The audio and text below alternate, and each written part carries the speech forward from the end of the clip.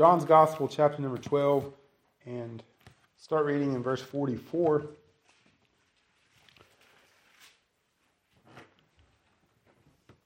Jesus cried and said, "He that believeth on me, believeth not on me, but on him that sent me. And he that seeth me, seeth him that sent me. I am come a light into the world, that whosoever believeth on me should not abide in darkness. And if any man hear my words, and believe not, I judge him not, for I came not to judge the world, but to save the world. He that rejecteth me, and receiveth not my words, hath one that judgeth him. The word that I have spoken, the same shall judge him in the last day. For I have not spoken of myself, but the Father which sent me. He gave me a commandment, what I should say, and what I should speak. And I know that his commandment is life everlasting. Whatsoever I speak, therefore, even as the Father said unto me, so I speak." This is the farewell sermon of the Lord Jesus Christ. As in the Gospel of John here, this is his last sermon publicly. Throughout the rest of the Gospel of John, he is with his disciples in a more limited sense up until the crucifixion. So this was his last sermon to the multitudes. And we're going to examine this tonight, and we're going to start off with some theology. And I'm sure it's going to be rough for Wednesday night, I know, but I trust it'll be worth it. So we're going to start on the deep end of the pool because there's some important truths that you find in here that as Christians we must know. We must confess these things, and it's good for us to know these things. And then after we go from there, we're going to look at Jesus' call for sinners to believe upon him. And it's going to go for some very deep truths to the very simple truth of salvation in Christ Jesus alone. But at the last, Lord willing, we're going to try to tie both those things together and see why the first part is necessary for the second part. And the more you believe and confess about the first part, the truth about who God is and who Christ is, the more blessed is that gospel that we believe in. And the benefits of knowing these truths bless our souls, draw us closer to Christ, give us assurance, and lift our hearts up in worship to our great God. So that, Lord willing, that's what we're going to do this evening. So the first thing we're going to look at is those theological truths. In verses 44 and 45, we'll see that we are to believe in Jesus, but that belief is in one who, the Jesus and the Father are one. Let me put it that way. Let's try to simplify here. The Jesus and the Father are the one. And if you scan down through there, you'll see that Jesus says, he'll say one thing and then say, but not the other. So he says, "He that believeth on me, believeth not on me, but him that sent me." And then verse 47, "If any man hear my words and believe not." Verse 48, "He that rejecteth me and receiveth not my words." Verse 49, "For I have not spoken of myself." And so you see that word "not" there throughout this, with Jesus bringing more clarification to what he's calling for. And so by stating the truth and saying the "not," that negative side of it, we're clarifying what he's talking about here. So this first section is that Jesus and the Father are one. And that's what verses 44 and 45 are getting at. Jesus cried aloud and said, "He that believeth on me, believeth not on me, but him that sent me. And he that seeth me, seeth him that sent me." Now Jesus is the object of our faith. When Jesus says that we're not believing in him, look at verse 46. He says, "I am come a light into the world, that whosoever believeth on me." So Jesus is not saying that he is not the object of our faith. I mean, he can't be saying that because of verse 46. So what does that mean? "He that believeth on me, believeth not on me, but him that sent me." what Jesus is saying here is that you're not believing merely upon him as merely a man, but that he and the Father are one. That to believe upon Jesus is not only to believe upon a man, but you are believing in the second person of the Trinity. Because Jesus and the Father are one. So you cannot believe in Jesus and not believe in the Father, and you cannot believe in the Father and not believe in Jesus. So the Jews said they believed in God but rejected Jesus, and Jesus is saying, no, you can't do that. Because I am the only way to the Father. You can't reject me and then come to the Father. That's impossible. And likewise, you can't come to Jesus as the King of the Jews without knowing that he is the Messiah, the Christ. So Jesus and the Father are one. So if you remember in the triumphant entry, many people believed upon him, is what it said. They believed on him. But what were they believing? They were believing, well, here comes our king. He's going to deliver us from Rome. But it is more than that. So he's clarifying what he means by believing upon him. That he and the Father are one. He is declaring that he is the God-man. That Jesus and the Father are one. See, the Father sent the Son. He that believeth on me, believeth not on me, but on him that sent me.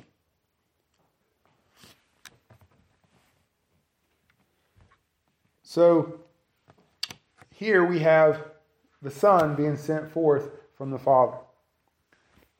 Now, I'm going to give you two terms, and if you don't remember them, at least remember the concepts. Talking about the Trinity. There's something the theologians call the ontological Trinity, and then the economic Trinity.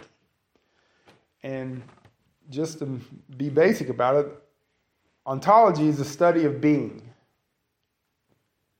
So the ontological Trinity is when you talk about the Father and the Son and the Holy Spirit without considering creation and redemption. Because the Trinity existed before there was anything. Before there was a heaven, before there was stars, before there was a universe, before there was an earth, before there was man, there was God.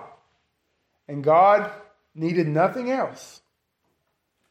And in eternity past, there was the Holy Trinity. And so, when we speak about God, without reference to redemption, without reference to creation, without reference to man, we're talking about the being of God. So that is our God, God in three persons. The being of God in three distinct persons. The Son, truly God, the Father, truly God, and the Spirit, truly God. So we don't use terms of quantity, like we don't say that he's 100% God, because God is spirit, he is eternal. So we say truly, that the Son is truly God. That in the being of God, the Son is truly God. He's not lesser God, he's not less equal than the Father, but he is truly God. The Son is equal to the Father in power. The Son is equal to the Father in glory. He is equal to the Father in being. The Spirit is equal to the Father and the Son in power, in glory, in being. So in one sense, you might think that each are the same in being, but distinguished from all eternity.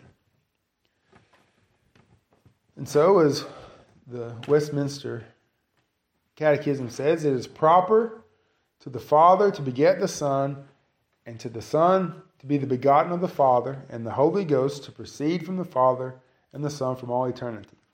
Now, this is when we get into the other aspect, that what we call the economic Trinity. And this is when we start thinking about the Father and the Son and the Holy Spirit in terms of their dealings with man, and in creation and redemption. And so let me read to you from what R.C. Sproul said here. He wrote it pretty good. He said, with regard to the economic Trinity, we distinguish among the three persons of the Godhead in terms of their roles in creation and redemption. It is the Father who sends the Son into the world for our redemption. It is the Son who acquires redemption for us. It is the Spirit who applies redemption to us. So we don't have three gods. We have one God in three persons distinguished in the economy of redemption in terms of what they do. So that's why it's called the economic Trinity. It's in the economy of redemption. It's what they do for us in redemption that we see here spelled out in Scripture. So from all eternity within the Trinity, the being of God, we find the Father begetting the Son and the Son being begotten of the Father from all eternity. And so there's not a time ever in existence when the Father was not the Father. And there's never been a moment where the Son has not been the Son. The Father and the Son and the Spirit are eternal. And yet, it is necessary that the Son come forth from the Father. So when Jesus says, when you see me, you see the Father, what he is saying is he and the Father are one in being. So if we flip back to chapter number 1, and verse number 14.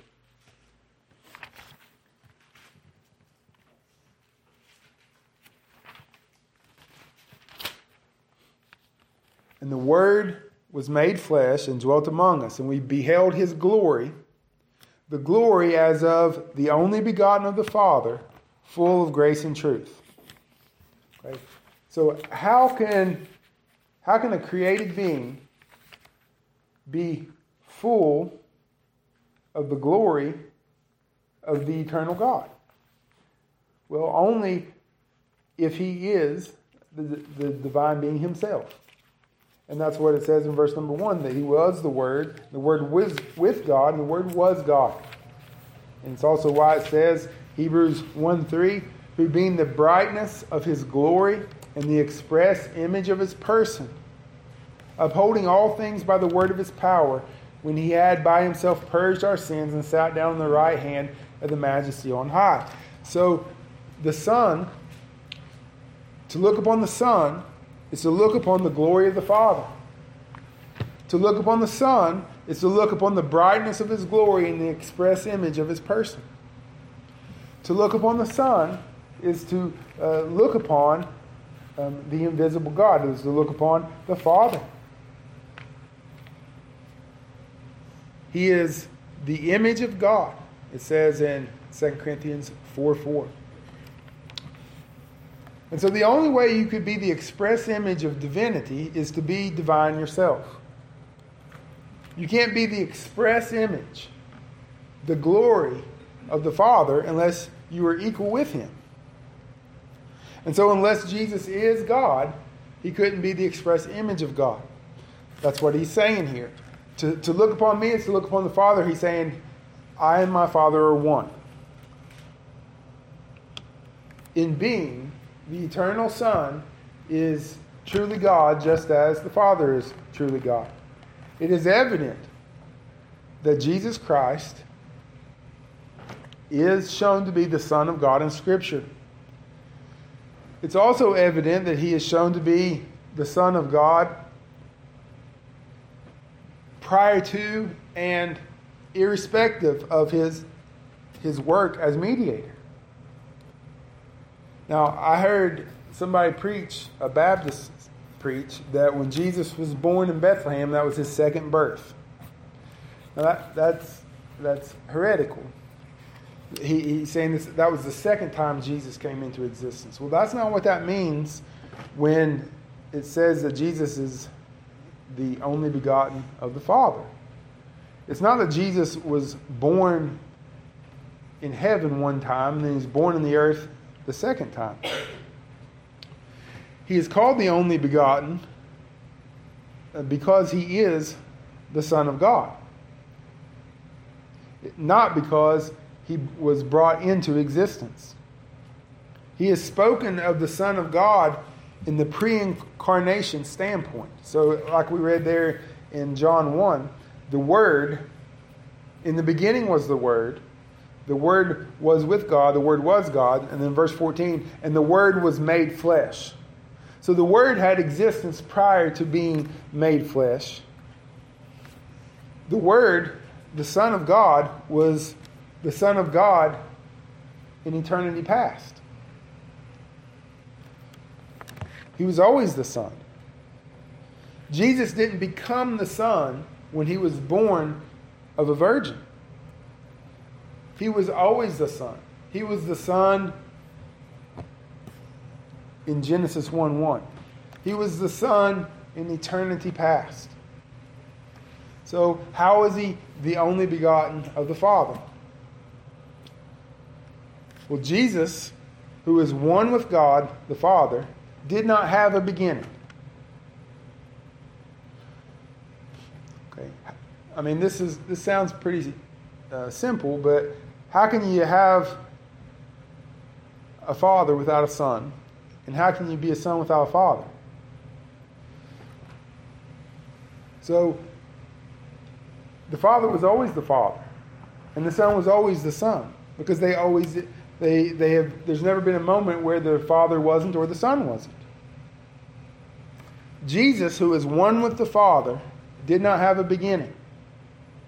So that's that ontological Trinity that I was talking about. The being of God. The eternal God, the one being of God in three persons. Not shared among three persons, but each person of the Trinity being truly God. And so the Son did not have a beginning. He couldn't have a beginning any more than the Father could have a beginning or the Spirit could have a beginning. The Father didn't choose to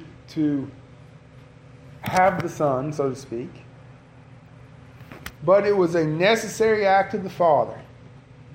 And so he shares in the eternity of the Father.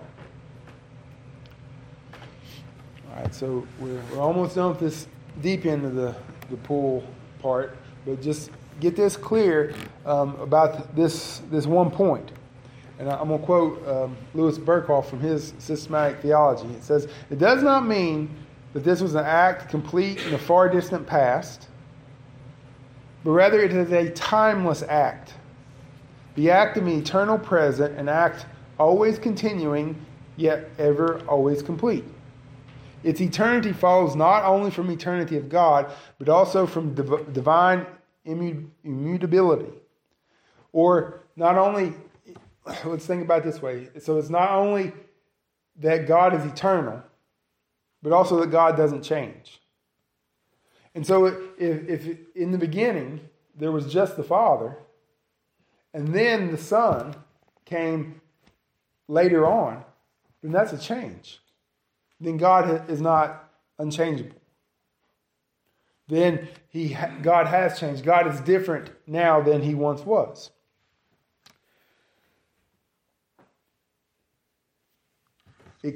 So this generation of the personal being of God is eternal. So it's the eternal essence of the Son. It may be said then that the eternal and necessary act of the first being the Trinity, that he within the divine being is the ground of the second personal subsistence of his own. So we might say that from all eternity, the Father communicates the one simple, undivided essence to the Son. About 1,500 years ago, this was written and it's been believed and taught and repeated ever since. We believe in one Lord Jesus Christ, the only begotten Son of God, begotten from the Father before all time. The Son was equal to the Father in divine glory without subordination. John Gill says, without this eternal generation, there can be no proof made of the distinctive being in the person of the Godhead. So you might think about it this way. There is no win to eternal generation. So if somebody says, well, when was Jesus begotten? Know that that's a wrong question. There is no when to the begottenness of the Son. Because Jesus is of the Father of eternal generation. There is no beginning to this generation. It's hard for us to think about that because we live in time where human beings, and we think that one proceeding from the other has to have a beginning to it. But the scriptures are very clear that in the essence of God, Jesus, truly God, cannot have a beginning. And the Father cannot have a beginning. And so the Son proceeding from the Father is an eternal generation.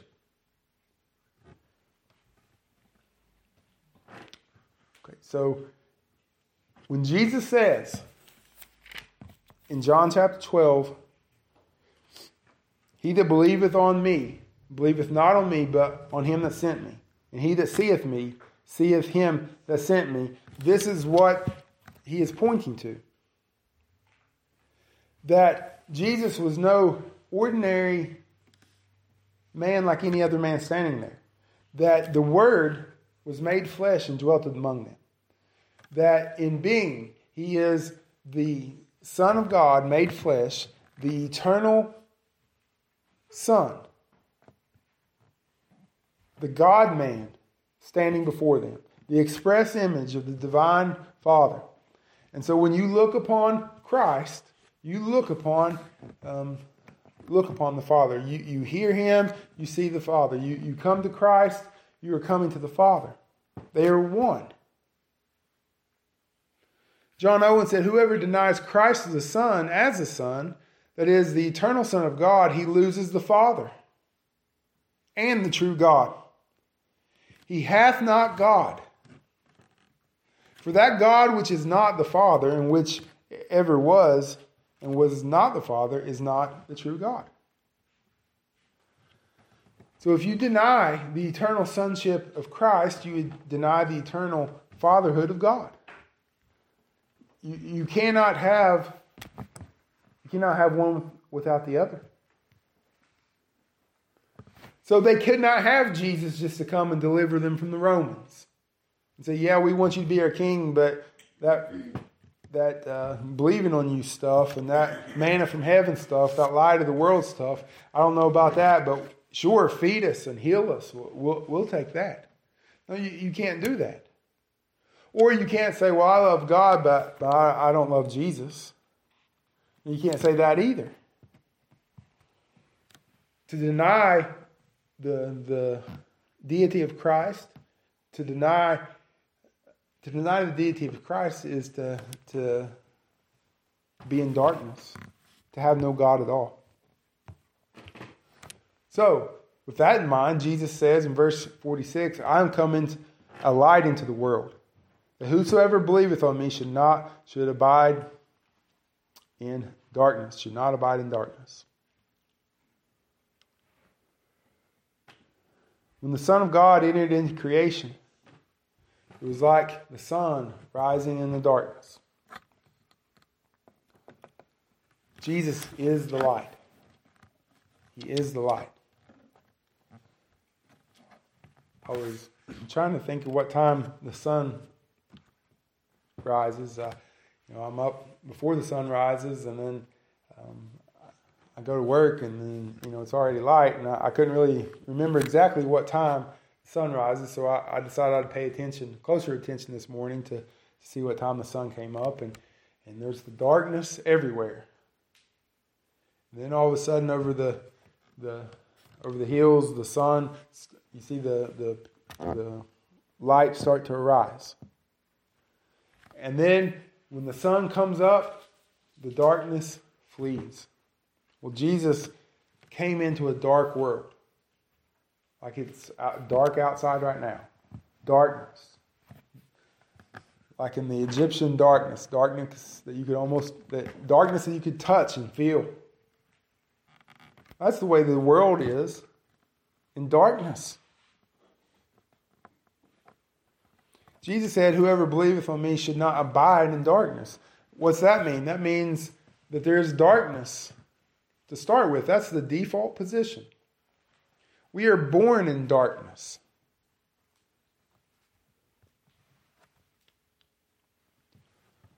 We abide in darkness. And without Christ, we remain in darkness.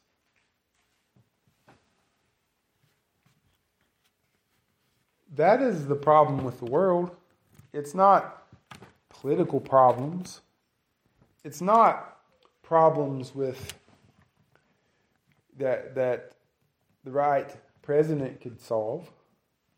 It's not problems that the right educational program can solve. It's not problems that money can solve. It's not an intelligence problem.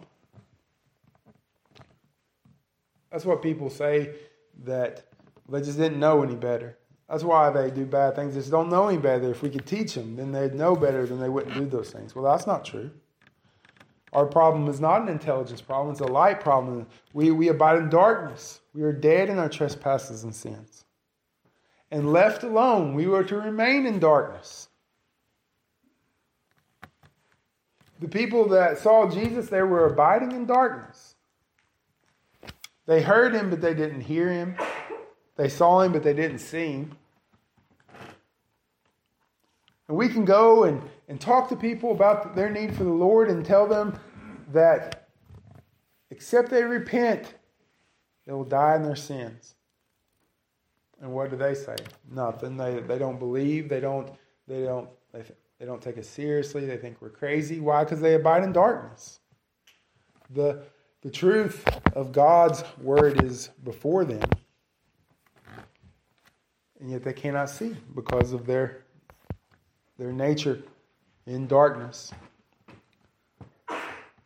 Well, how are you delivered from this darkness? Whosoever believeth on me. Faith alone in Christ alone. That's how you're delivered from the darkness. Not by working hard, not by shining a light upon yourself, not by shining a light upon others, not by education, not by getting a different job, not by moving to a different part of the country, by faith in Christ alone. The only way you can be delivered from the darkness is faith in the Lord Jesus Christ, by looking to the light. The only way to be caught up from that dark Egyptian night is to look upon the light.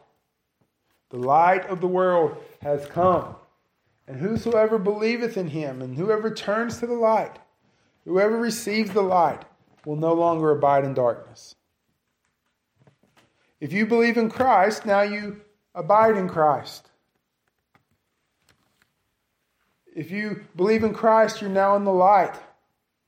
You've been delivered, you've been translated from the kingdom of darkness and now abide in the kingdom of light. How? By faith. By looking to the work of the Lord Jesus Christ. By turning your eyes upon him and forsaking your self-righteousness and forsaking your works and forsaking your hope of any other way within yourself, but looking only to the finished work of the Lord Jesus Christ. And by faith, and faith alone, by the grace of God, you are delivered from darkness into the light. Well, Jesus says, if any man hear my words and believe not, I judge him not, for I came not to judge the world, but to save the world. So if you hear his words,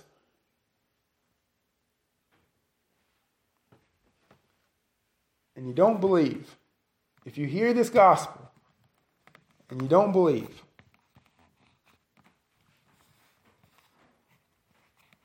well, Jesus didn't come to judge, but to save the world. So what does that mean? Well, you abide in darkness. You remain in darkness. There are people who hear and don't believe. Does a bolt of lightning fall from heaven and strike you dead? No. Does everything in your life start turning bad and your life become more difficult than it was? Usually not. Your life just keeps on going the way that it was prior. What does that tell you? That tells you that you abide in darkness and you'll continue in darkness. Because Christ didn't come here to judge the world. But what he's saying is, if you don't believe in Jesus, you're already judged. The wrath of God already abides upon you. You are already in darkness. Walking in darkness and living in darkness and having your being in darkness. The judgment is already scheduled. Because in verse 48 it says, He that rejecteth me and receiveth not my words hath one that judgeth him. The word that I have spoken, the same shall judge him in the last day. The judgment is coming. The rejection of Jesus is the rejection of the Father. And one of these days, you will stand before the Lord Jesus Christ. And he that receiveth not his words will stand before the Lord God at the last day and will be judged by this very word. Oh, but I didn't know. You didn't hear my word in John chapter 12? But no one told me. You didn't hear the message preached on that Wednesday night? No, you heard, and you did not believe. You heard, and you received not. You heard, and you rejected. That's what Jesus is saying here.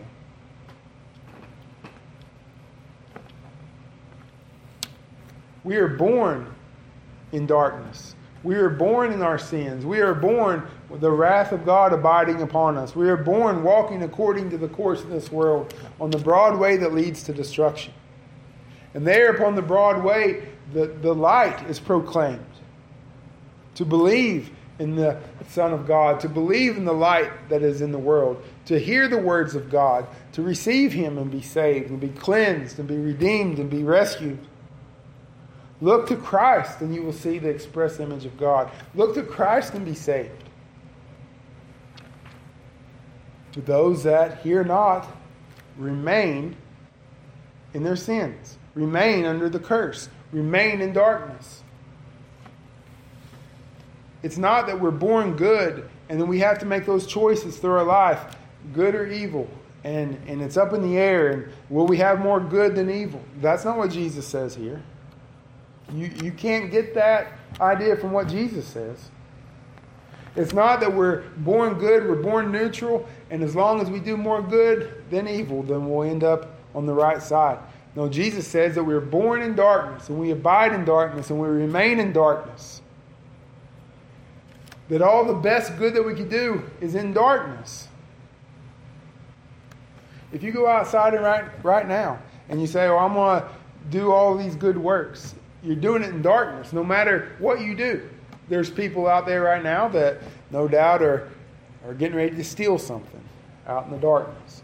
There's people out right now, no doubt, getting ready to drink and to do drugs and do all sorts of illegal activity because they love darkness. They love hiding. But you could go out and do good.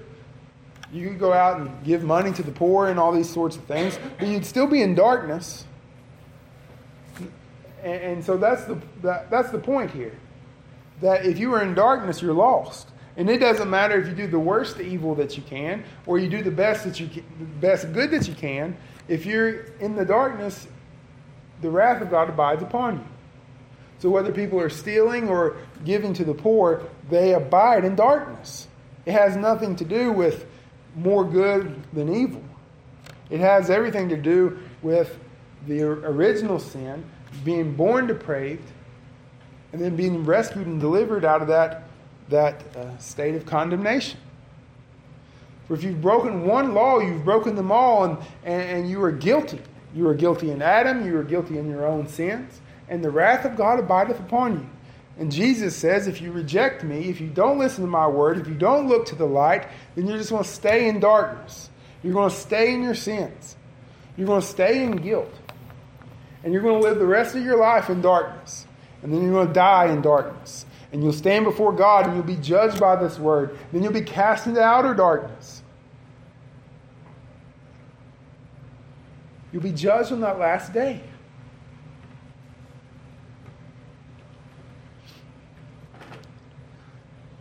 Now, let me try to tie these two things together. Why did I talk so much about the ontological Trinity and the economical Trinity and the eternal generation of the Son and all those things? You say, well, what does that have to do with what you just said? Well, in verse 49, Jesus says, "For I have not spoken of myself, but of the Father which sent me. He gave me a commandment, what I should say and what I should speak. And I know that his commandments is life everlasting. Whatsoever I speak, therefore, even as the Father said unto me, so I speak." Since Christ has come of the Father, his words are not of human origin. Christ's doctrine is a heavenly doctrine. His words are eternal, inerrant truths. What Jesus speaks, you can't just take it or leave it. In other words, you must reckon with what Jesus says. Every person on earth, this concerns every person on earth, what Jesus just said. Not just church people, and not just Americans, and not just English-speaking people, and not just people who were born into Christian families, but every person, every Russian, every Ukrainian, every person in China, every person in South America, black or white or rich or poor, it does not matter. Every person must reckon with these words. That Jesus Christ came into this world with a word from God, a commandment from God. And ignoring or not believing in what Jesus says doesn't mean that you're indifferent. It doesn't mean that it doesn't affect you. It affects you one way or the other. Everybody. You can't say, well, this doesn't pertain to me. It pertains to every person. It doesn't matter if you listen or you ignore or you don't believe it. It doesn't matter. It pertains to you. Ignoring or not believing is abiding in darkness. The eternal Son comes to speak the words of the eternal Father. And this commandment is of eternal life. This commandment is not a law, but it's the gospel. It's not something that you do, it's something that Christ has done. So now this is where we tie all this up together.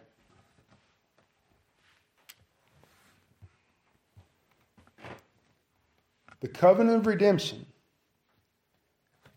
is where the Father gave the Son as the Redeemer of his people. And the Son voluntarily took the place of those who the Father had given him. So remember I said that the Son proceeded forth from the Father eternally? That there was no beginning to the Father, no beginning to the Son, but through eternal generation he proceeds forth from the Father? Well, much in the same way is how we see the Holy Trinity in relation to our salvation. For the Father had chosen a people of this sinful creation to whom he would save. And the Father has sent the Son, as the Son has voluntarily taken the place of those whom the Father had given him. So, in the ages of eternity past, the Father and the Spirit, Son and the Spirit, had, in this covenant of redemption, ordained that they would save their people from their sins. The Father chose a people in love, and the Son volunteered to come to be their Redeemer, and the Spirit to come and apply that redemption. Kevin DeYoung says, we know that the elect were chosen, but not out of thin air, but in Christ before the foundation of the world. We know that the promises were made to Christ that he would be given to people by the Father. We know that Christ, the second Adam, is in covenant head with his people. We know from Psalm 2 that there was a decree where the eternally begotten Son was given the nations for his inheritance. The Son was granted by an eternal arrangement a people to save and redeem. This is the covenant of grace, where in time it is made possible the covenant of redemption from all eternity. So Christ came speaking of this eternal covenant of redemption. That the redemption was made in the covenant was made in eternity past, and it was pictured in types and shadows in the Old Testament. And now the eternal Son, who in eternity with the Father covenanted that he would save the people the Father had gave him, had come into this world, being sent from the Father, proceeding forth from the Father in the flesh, saying, I have come to do as I have willed to do. I have come in my role, so to speak, as the Son of God, to die for sinners. So Christ came speaking this covenant of redemption, the gospel, the command of the Father. Not that God is making it up as he goes along, not that this was some new thing, but this is looking upon the eternal Father in the face of Christ, looking upon the Redeemer in the face of Christ, looking upon Christ and knowing that he has come to fulfill that eternal covenant that was shadowed and typed throughout the Old Testament and promised aforetime by the Word of God.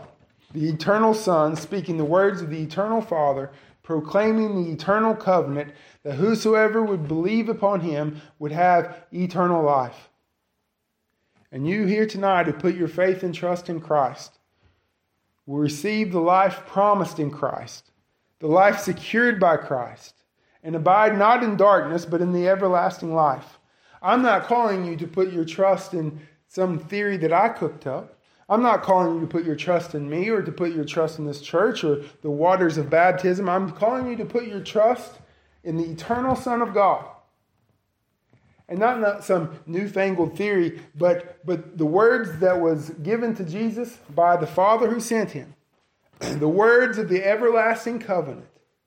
That whosoever would look upon the Son by faith and trusting in his finished work of redemption